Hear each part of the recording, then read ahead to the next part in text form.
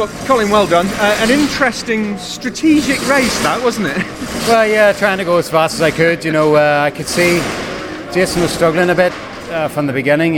Just the rear was sliding, so I thought there might be an opportunity. And yeah, I was able to duck inside coming out of Coppice. So I think we couldn't have done much more there. The car had good pace with the weight. I tried to keep the pressure on Senna ahead, but they were just a bit too fast. So solid start to the day. A good base to build from.